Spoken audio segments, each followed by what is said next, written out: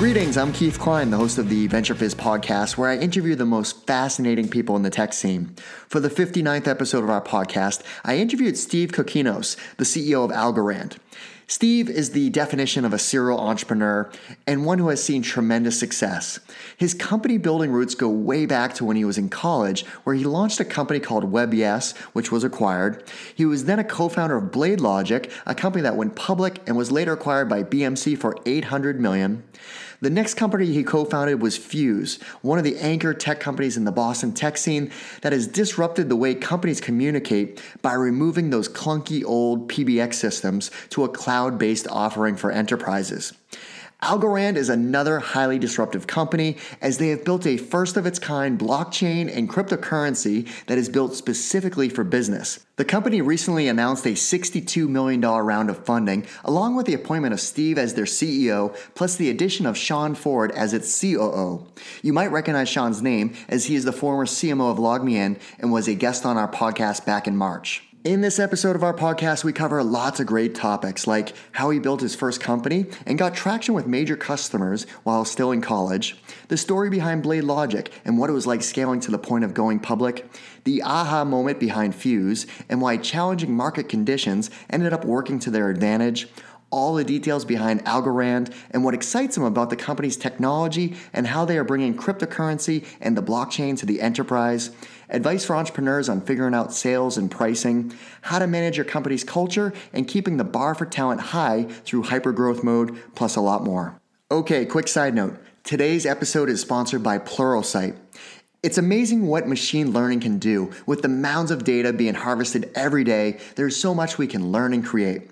Pluralsight, the technology learning platform, is using this data for the good of tech professionals everywhere. Their AI helps you see what level your tech skills are at and recommends opportunities to keep learning. Pretty cool, right? And they're looking for help to make their algorithms even smarter. If changing the way the world learns technology through the intersection of design, product, data science, and engineering is right up your alley, apply to work at Pluralsight. Here are 2 fun facts that you should know about Pluralsight's Boston office. The company acquired Smarter back in 2014, which was the initial foundation of this office, and they were just named a 2018 top workplace by the Boston Globe and one of the best workplaces for women by Great Place to Work. Want to work here? Visit pluralsight.com/venturefizz to learn more. That's pluralsight.com/venturefizz. All right, without further ado, here's my interview with Steve.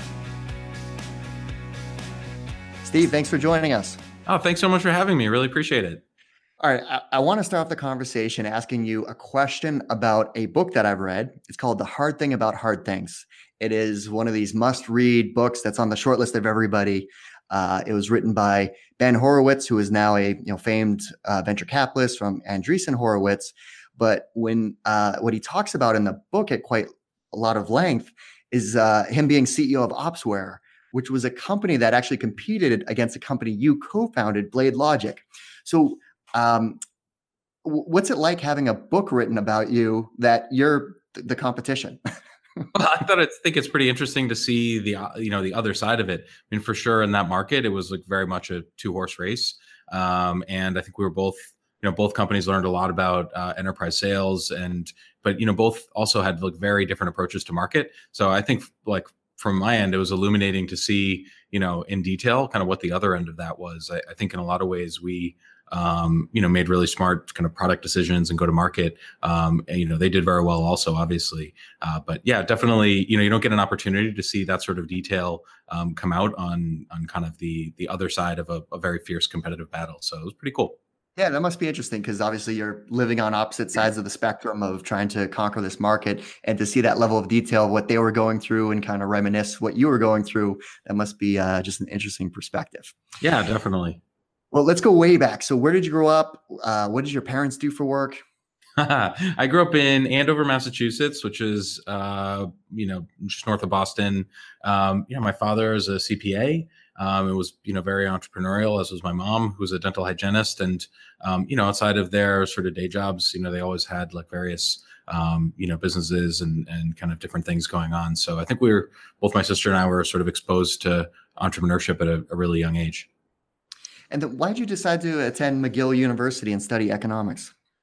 Well, the economics part came later. I originally studied music in school, and so played guitar and spent my first couple of years on that. Was really interested in electronic music before it was fashionable, but ultimately, couldn't really convince myself that that was a career that I would be psyched to do for my whole life. Now, a common theme for what we're going to talk about is entrepreneurship, of course. And the first company that you founded was actually in college, right? Yeah, I was 19. We actually started like a couple years prior. But, this was early days of the internet, mid 90s. And there just weren't that many people that knew a lot about how the infrastructure was forming. And, we couldn't figure out how the Yahoo guys were going to make any money.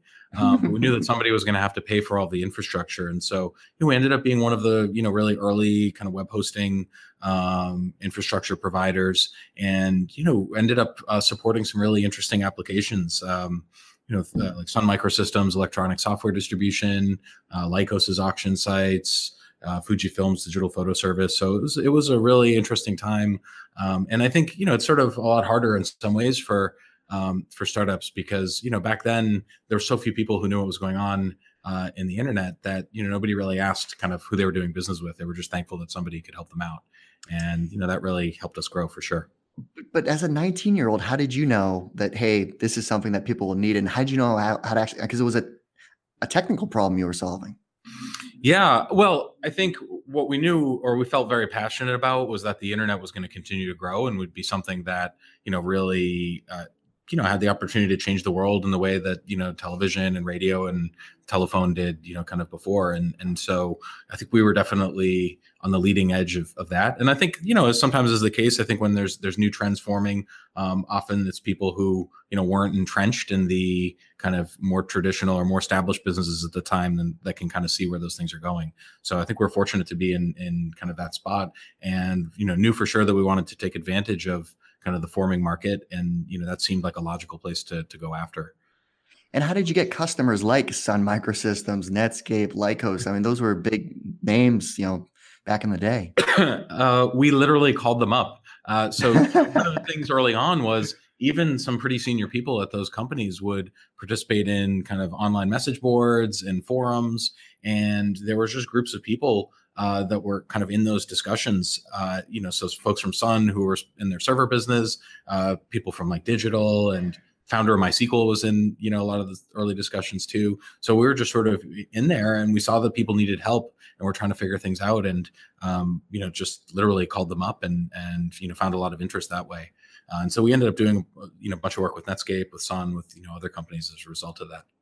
All right, but so this was a time when the SaaS wasn't even something; it was an ASP, application service provider, and you ended up getting acquired by a high flying web consulting firm that was based in Boston called Breakaway Solutions.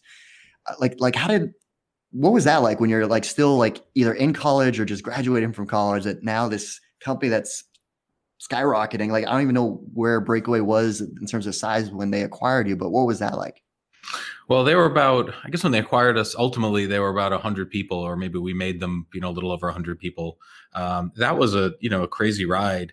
I think for us, we knew we had something of value. The market was growing really quickly. There were a lot of companies going public. At the same time, I think we, knew that we were sort of young guys and didn't have a lot of experience building companies at the time, and that we could, probably learn a lot and be part of something that was bigger. And so, for us, it made a lot of sense. They really needed what we had, and spent a lot of time talking to David Echeria, who I worked with for a long time, and ultimately made something happen there. But I think on the flip side, to then like immediately be sort of thrown into a company that went from around 100 people when we ended up there to 1,200 people a year later, and went public shortly after. And this was, I think, even now looking back on it, it was probably almost 20 years ago. That was a crazy experience for sure. It definitely was. It was crazy times then. But from there, so you went off and was a co-founder at Blade Logic, which also included some other folks from Breakaway and people that you'd worked with in the past, right? Yeah. So Dave, who I mentioned, Vijay Manwani, who is the CTO at Breakaway, Vance Loisel, who ran product there.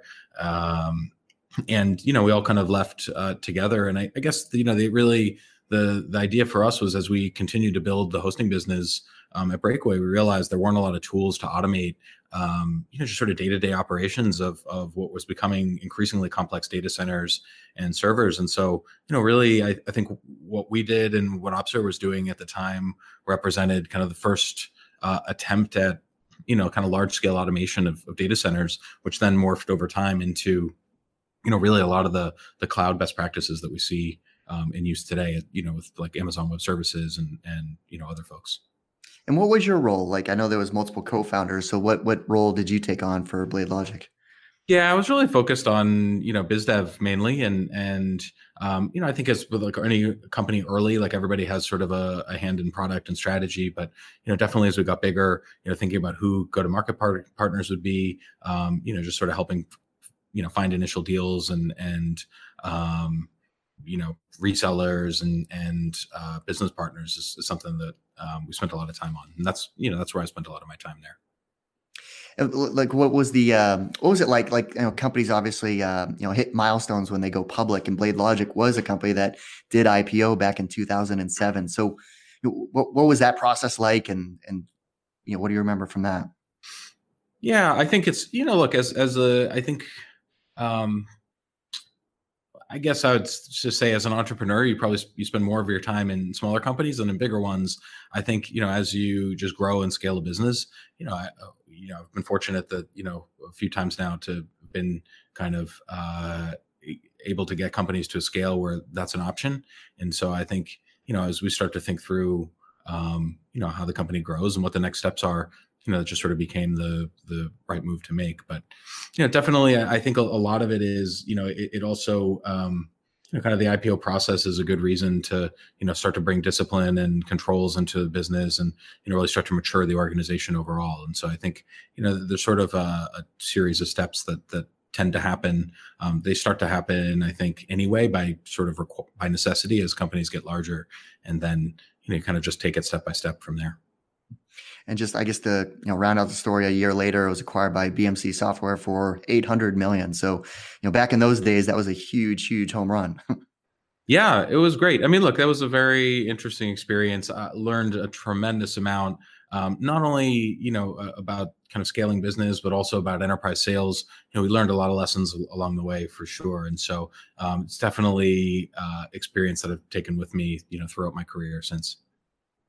Now, the next company that you co-founded is one of the anchor tech companies in the Boston tech scene. Originally started out as Thinking Phones. Yep. So talk about the foundation of what is now Fuse and kind of that aha moment that led you and Derek to start this company and take on a totally different market. Yeah. Well, one of the things that always struck me,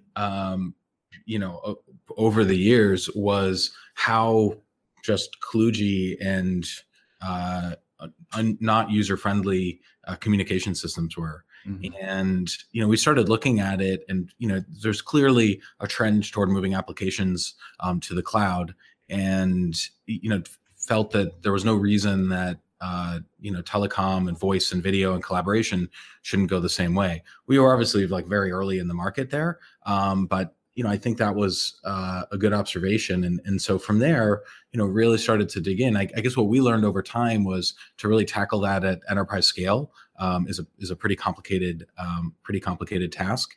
And, to take on the surface area that, a lot of tech giants have spent quite a bit of time on is, it definitely had, there was a lot of nuance to that business that we learned. But really the idea was a simple one, which is, we thought there was an opportunity to change how people communicate at work and have them be less tied to bound to their desk, be less bound to things like physical phones, and really enable them to communicate both however they wanted and from wherever they wanted, whether people are working from home or, at an office or wherever. And I think, what's interesting is like I think definitely we found a good, we found it there, and I've really been able to reach a lot of people out in the enterprise. So that's been a fun one for sure.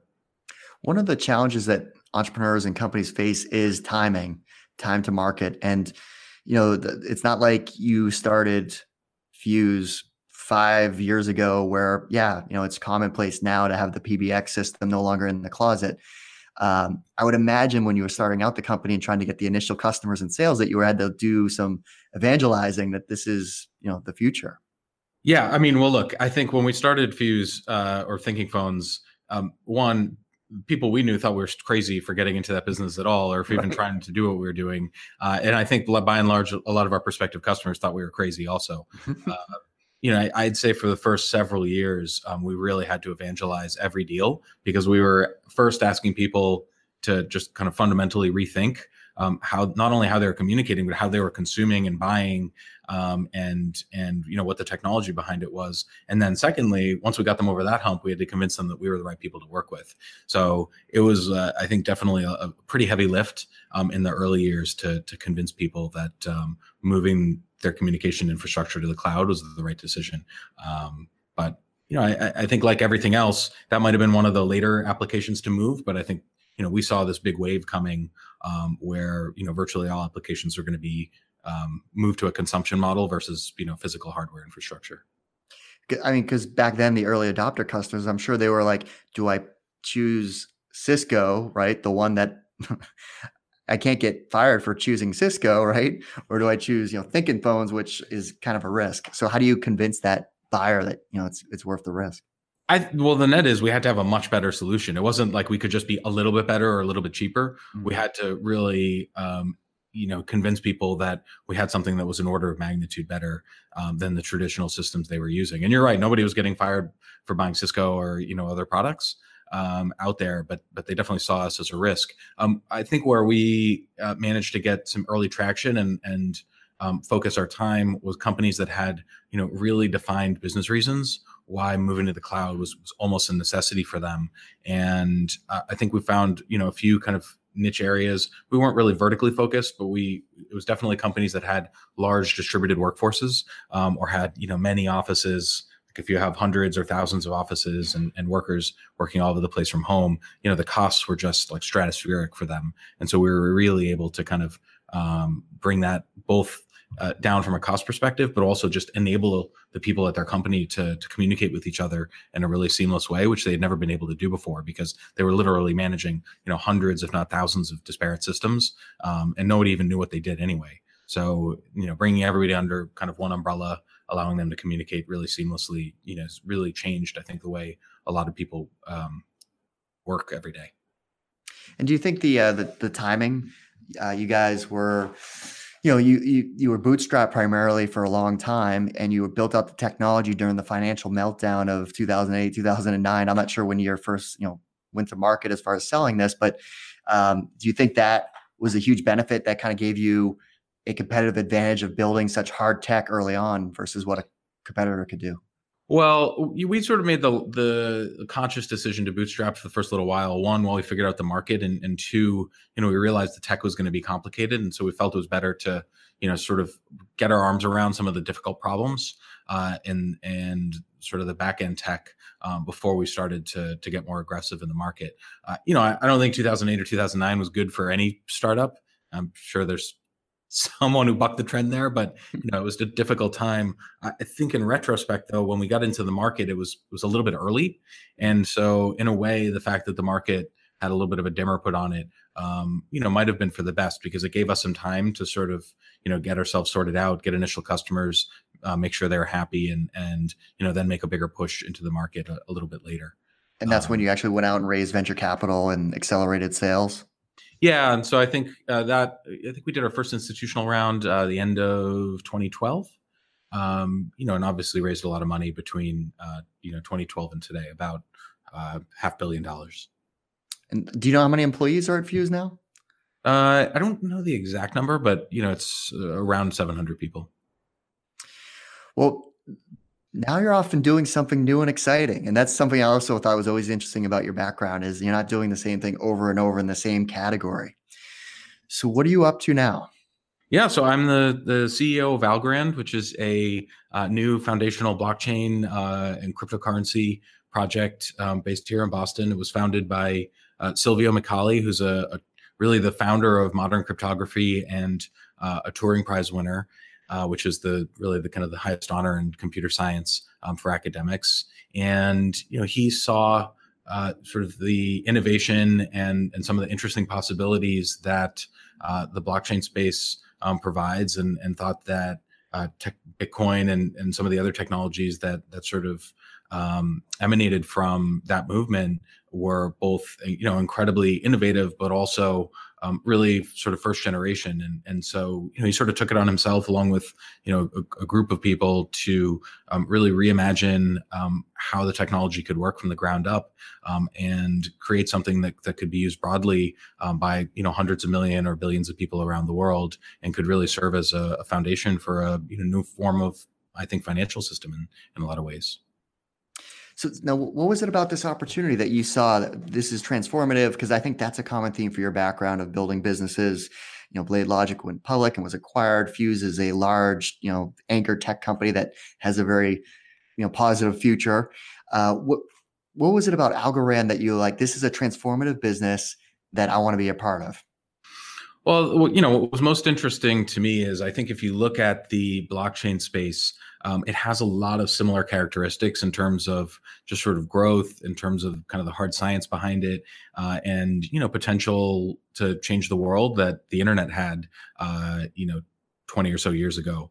And I think from my perspective, I haven't really seen those dynamics since kind of those early days, and I started to get interested in the space, and was introduced to Silvio, and felt that if you really sort of decompose the internet era, it wasn't really the first people in that had the biggest impact. It was the companies that came a little bit later, like the Googles and Amazons and eBays and others, and they were able to really create, I think, generationally meaningful companies. And so, from my perspective, it seemed like the work that Silvio and others had done, really solved some of the hard technology problems that have been sort of in this space for years, and that the timing was also felt right to me, because it, really kind of on the, I think, cusp of blockchain moving into the mainstream, and really seeing larger enterprises and institutions starting to adopt it as one of the ways they do business. So, are there actual use cases, companies using Algorand solution, or what are the primary use cases that you're envisioning? Well, we see Algorand as one of, and we see, obviously, there's established players like Bitcoin and Ethereum. The way we see Algorand is as a decentralized economy, and we think that decentralization brings a lot of benefits to businesses. Now, Algorand will be a public, what's called permissionless, meaning open to anybody. Anybody can join. You don't have to sign up. Blockchain, and also a digital currency. And I think one of the things that's sort of not well understood in the space is that really decentralization is one of the big elements of both blockchain and sort of public systems. And what that really does is it opens new markets. It means that people can transact with each other. They don't have to be in the same country. They don't have to be in the same financial system.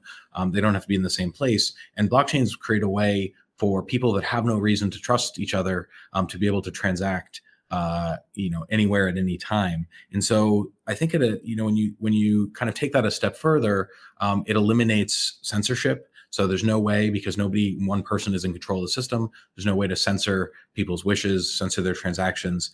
And I think more than that, if you think about stewardship of data, obviously there are many tech giants that control a lot of our personal data today. I think people are starting to question whether we want that controlled by a few central entities. And so we really see sort of blockchain and decentralization as hand in hand. And we will be, we think, probably one of the few players out there that are really pursuing not only the ability to transact at very high volume and scale and do so securely, but also doing so in a very decentralized way.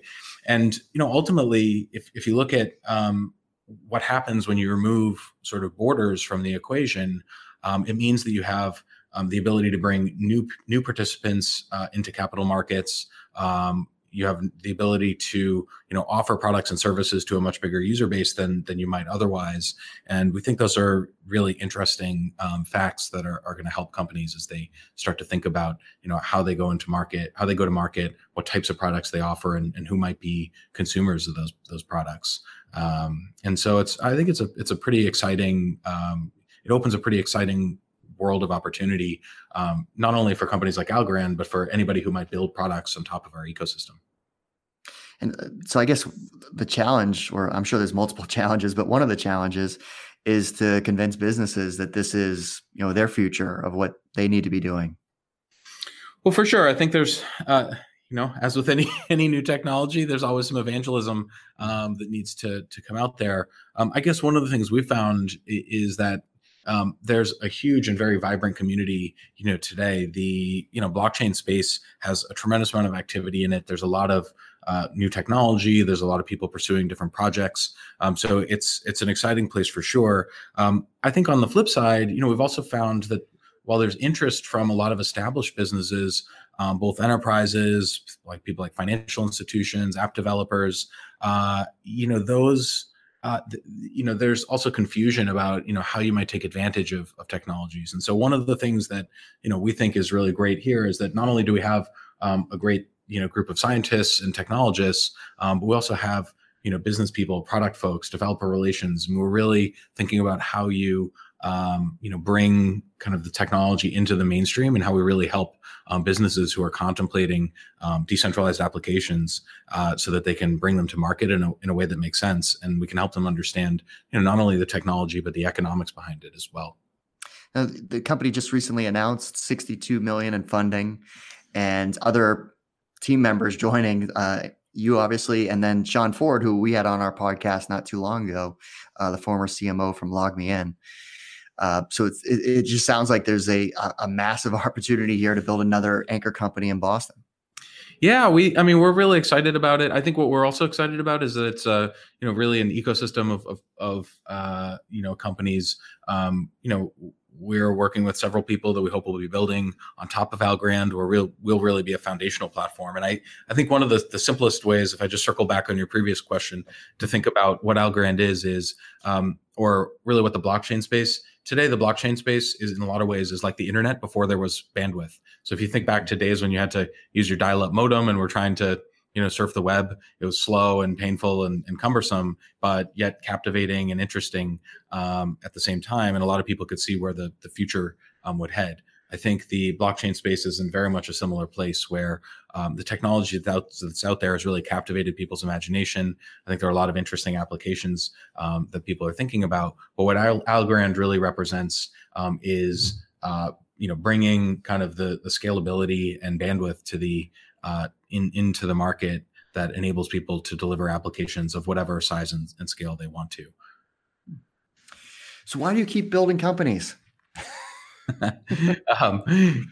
I think for me, since I was young, I think whenever I've seen something that was compelling and I felt passionate about, I've always wanted to go and pursue it and bring it into the market. And I think this is no exception. We feel for sure Algorand can be another anchor company in Boston, but also can be one of the sort of foundational technologies that's used in sort of the emerging decentralized economy all over the world. So I think one of the interesting things about the fundraise for us was that we did it a little bit differently than we have in the past. I think ordinarily in most cases sort of look for one lead investor and go kind of raise money on that basis. We brought together a really group of about 30 investors from around the world. They were blockchain and crypto influencers, financial institutions, traditional VCs.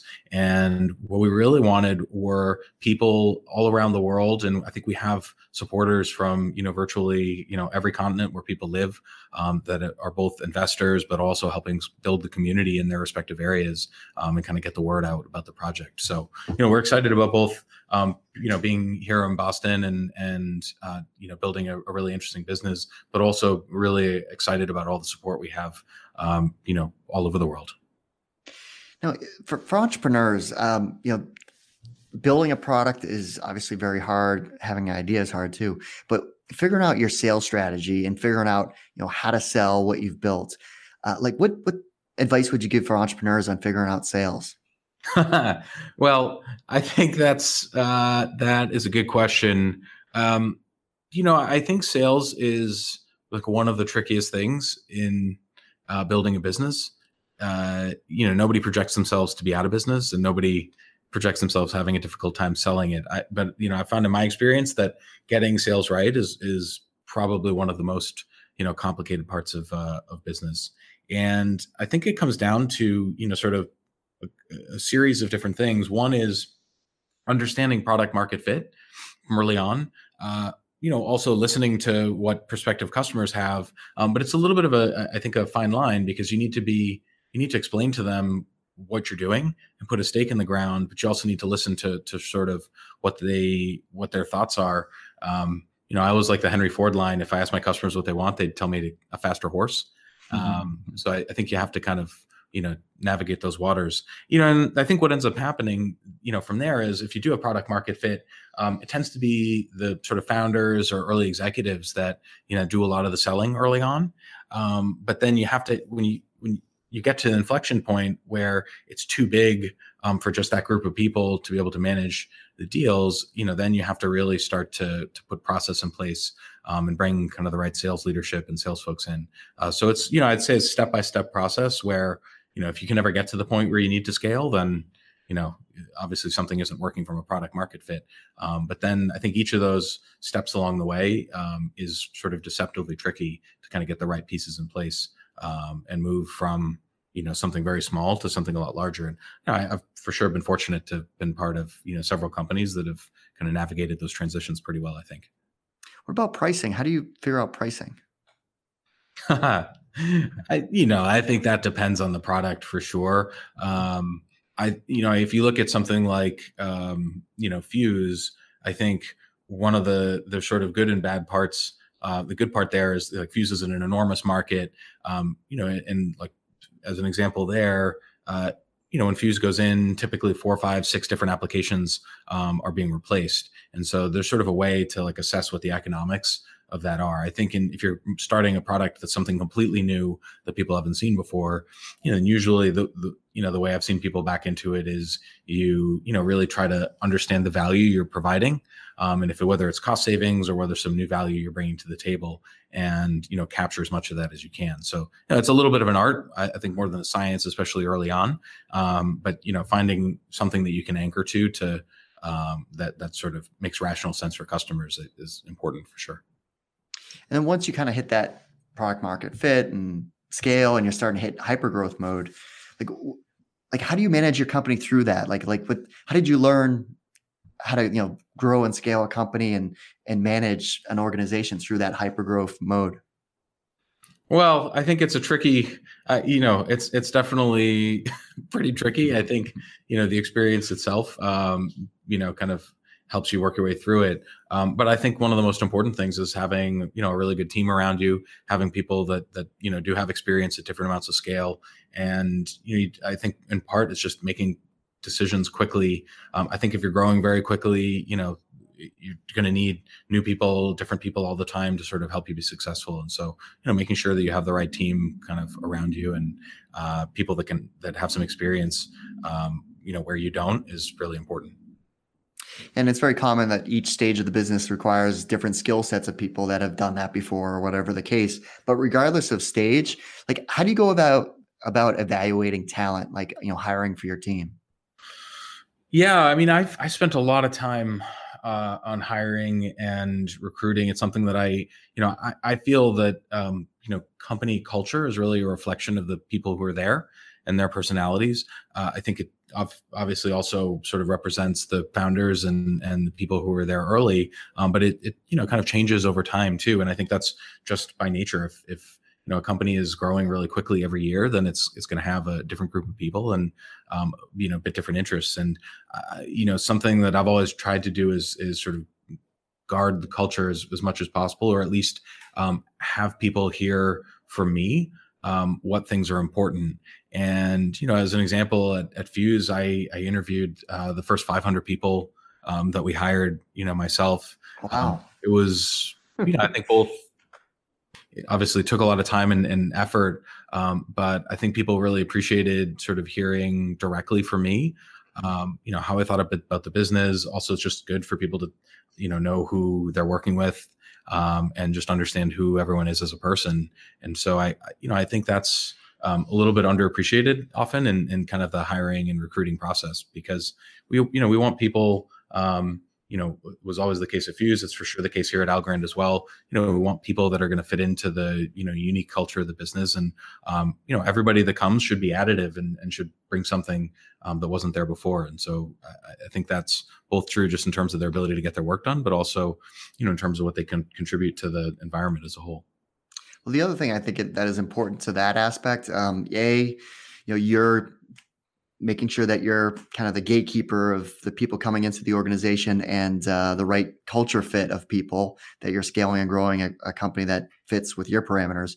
But I also, on the flip side of that, if somebody especially a competitive market like this, if the CEO or the co-founder is spending time with that candidate, it's definitely going a long way in terms of the belief and hopefully the sale that this person will join the team, assuming that they want to make that hire. That's the hope. It also sends, I think, there's a subtler message that it sends internally, which is, we want people to be hiring really good people and not just filling seats, right? Because they have an open hire. And I think, for any manager, if they know that the leaders are going to meet with that person eventually, I think it makes them, think twice about whether they really have the right candidate before they kind of put that forward. And so I think it's sort of a good message in both directions. One, for sure, we want to create a welcoming environment for anybody new who's joining and make sure that they understand, sort of the values of the business and what we're trying to accomplish. But I also think it's good for the people who are already here and who are hiring to really think carefully about, who they're bringing in. So I think it sets the right tone kind of in every direction. So what do you like to do outside of work? I have 3 kids. I like to spend some time with them when I can. Definitely. So spend time with family. I try to run every day, as much as I can. Yeah, that's, I don't have a ton of hobbies. I don't have a ton of time on my hands. I spend a lot of time at work. Well, do you still play the guitar? I do a little bit now. We were just talking about this morning. Thinking about forming an Algorand band. That hasn't happened yet, but I actually did not play for a very long time. I guess sort of around when I started my first company, I decided I wasn't going to, really pursue music as a career, and sort of put the instruments down and didn't pick them up. But my kids all play music, and one of them plays guitar, and so I sometimes, we'll play with them, and as a result, I've started to pick it back up a little bit. But I tend to be pretty maniacally focused on a pretty small number of things, and so it's something I wish I spent more time on. Well, I'm having this vision back at McGill. You were like the hot on-campus band. Oh no, nope. Well, you said you were in electronica early too, so that was kind of interesting. That was interesting, but that wasn't really something that could be played live at the time. Like it's fashionable now, but it wasn't fashionable then. It was just it was pretty new. And I played classical guitar also, so it was there. But yeah, I think one of the things I learned is music for sure. It teaches you ways of solving problems that are really interesting. I think there's a pretty high correlation between entrepreneurs and musicians. And I think it teaches you a way of thinking that, is definitely helpful. That is a very true statement. So from these interviews, I have learned countless times how many people started out in music, like studying music, or, like David Friend from Wasabi and Carbonite. His background is all music. It's like just countless numbers of examples that I could go through. So we'll have to do a separate story on Venture Fizz of the correlation between music and successful entrepreneurs. Yeah. Well, let me know. I'll join for that for sure. That's awesome. Well, Steve, thank you so much for taking the time. I appreciate you sharing, the history of all these great companies that you've launched, as well as, the advice for entrepreneurs. Yeah, look, we'll, really excited about Algorand. We'll keep you posted on our progress here, and hope to have more to share soon. Well, that's our show. I hope you found it useful and entertaining. If you did, please make sure you share it with all of your friends and colleagues in the industry. Plus, consider leaving us a 5-star review on iTunes. It all definitely helps. Once again, thanks to our friends at Pluralsight for sponsoring this episode. Pluralsight is a technology learning platform, and they are rapidly growing the team in Boston. If changing the way the world learns technology through the intersection of design, product, data science, and engineering is right up your alley, then you need to apply to work at Pluralsight. Visit pluralsight.com/venturefiz to learn more.